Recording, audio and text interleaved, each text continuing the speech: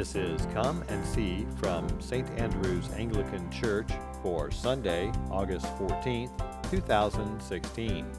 The Gospel is taken from the book of Luke, chapter 12, verses 49 through 56. The message is by Father Ron Baird.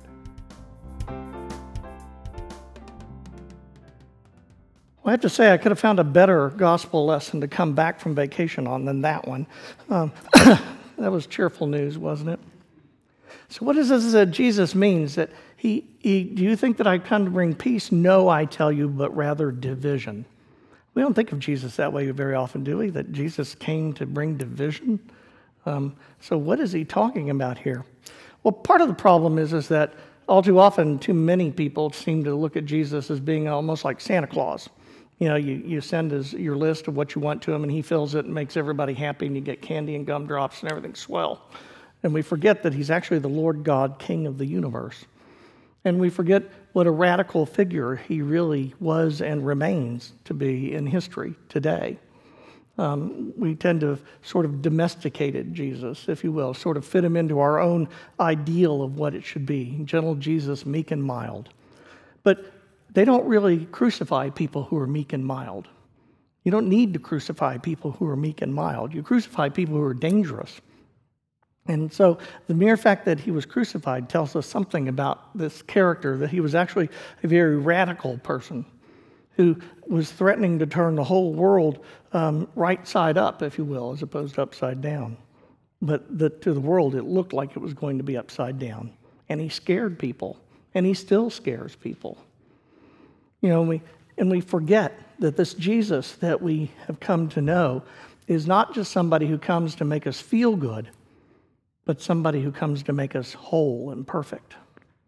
And perfection is something that human beings always rebel against, because that perfection has to be defined by something, and that something is what God's plan for us is. Because to be perfect, we have to be perfect in accordance with what the Creator made us to be. And so in order to do that, we have to submit ourselves, subject ourselves to his will. And Americans in particular don't like subjecting ourselves to anybody, much less a king. And so we struggle. We still struggle. Throughout history, the world has struggled with this idea of Jesus. And I suspect that if you've been a follower of Jesus for very long, you've discovered that there are times when when division certainly arises, when there will be people who you were friends with that because of the faith that you've chosen and the path that you've chosen to follow in following this radical Jesus has caused you to lose those people as friends. They drop away. They don't understand how you can be so strange. You know, they don't want to talk about your faith. You know, why would that be important to you? And they don't understand. You know, this Jesus that we would like to domesticate, even to the point of making him a wonderful teacher who had a lot of really good ideas that we should all listen to, then we'd all get along better, didn't really give us that option, did he? Because he didn't claim to be a good guy. And the truth is, they don't crucify good guys. He claimed to be the Son of God. He claimed to be the one who was calling the world back to be what it was supposed to be. And for those people who choose really to listen to him and follow him, it's going to mean some radical departures from the way of life that we have always had. You know, we will no longer be able to see the world the way the world sees the world. Instead, we'll have to see the world through God's eyes. And that's a very different perspective. You know, success in the world's eyes are easy to tell. All you got to do is watch television. You can see by the advertisement what makes you successful. But to be a success in God's eyes, then you see people like Mother Teresa and St. Francis of Assisi. You know, people who seem radical to us. The call seems so foreign to anything that we would want or be able to do, that there's something in us that just naturally wants to say, that's not a path I want to go down. Now, I can understand that because, you know, I found that that's true throughout life. I can tell you that when I first felt called to be a minister, I didn't know I was a priest then. I didn't tell people because the people I knew would have thought I was nuts. I mean, nobody did that. That's weird, you know. Only goody two-shoes people did that. You know, I wasn't a goody two-shoes. What makes you think you could do that? Matter of fact, I even told the very first minister I ever told about it that I wasn't really the type of person that Jesus would pick. rather presumptive of me, wasn't it, to know what type of person Jesus should pick, but I knew better than he did. Little did I know that he had different plans in mind. And yet, the truth is, part of the reason the resistance was there about it was because I knew that all the people that I had and that were my friends and my acquaintances, the people I did things with, they wouldn't understand, and they wouldn't stay around. And to this day, even if I run into one of them somewhere, it's kind of awkward. They really just don't quite know what to do with me because I'm not who I was. I've sold out to someone different, and my world isn't their world anymore. Even my own mother at my ordination to the diaconate sat in the reception area and cried to everybody that would listen that God had stolen her baby. I mean, it was this sort of radical, reorganizing of who Ron Baird really is and what it is that he's about.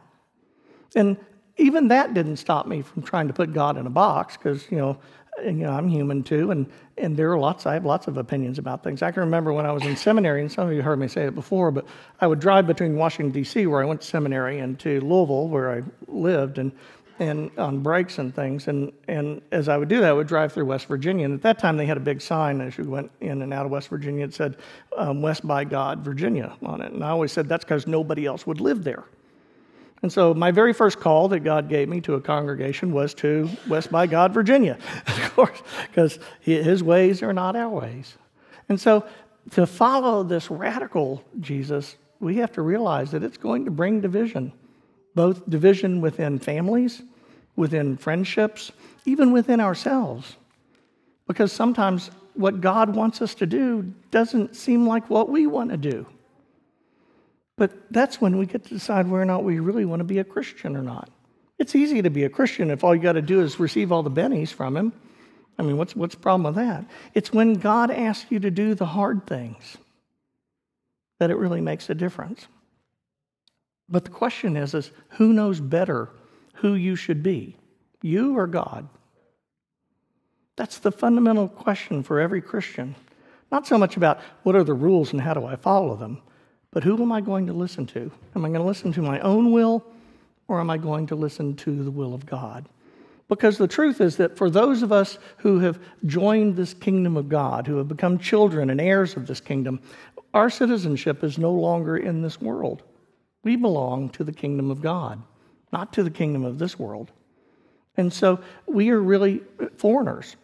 We're aliens traveling in a foreign land. Just wandering around, trying to tell people things that they don't understand. Now, I had some experience with this because I just got back from Germany. And I can tell you that wandering around in a country where you don't understand the language, it can be difficult. Because you haven't got a clue what's going on. You don't know what the signs mean. You don't know how things work. I can remember getting on a bus and trying to figure out how in the heck do you pay for being on the bus. I never did figure out how to pay to be on the bus, so I didn't pay to be on the bus. Later, I found out I could have gotten arrested for not paying to be on the bus, but I didn't know. I mean, I didn't know how to do it. Matter of fact, I didn't even know which bus was right, so we got a nice long half-hour tour of Heidelberg because we went the long way around on the bus trying to get around because you can't read the signs. So what do you do?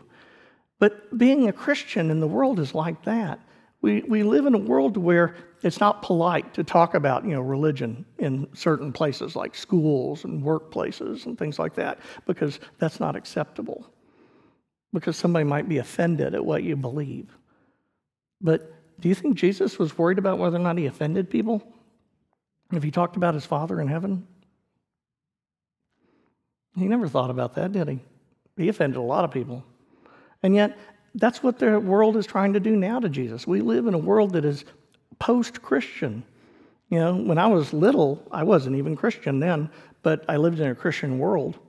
Nowadays, a lot of people never really they know some of the cultural things about Christ, but they don't know very much about him at all. And they don't care.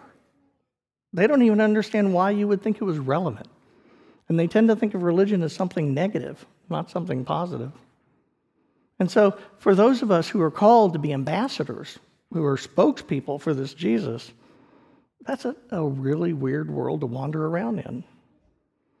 But if we have done that often enough, we have found ourselves experiencing those alienations, those problems, those divisions with our relationships with other people. And what's interesting about it to me is that if you haven't, then I want to challenge you, because your God is entirely too tame. You've got a pussycat for a God. He didn't do anything. He just sits around and purrs all the time. That's not the Lord God, King of the universe, who said, "Let there be light," and an explosion of light created the universe.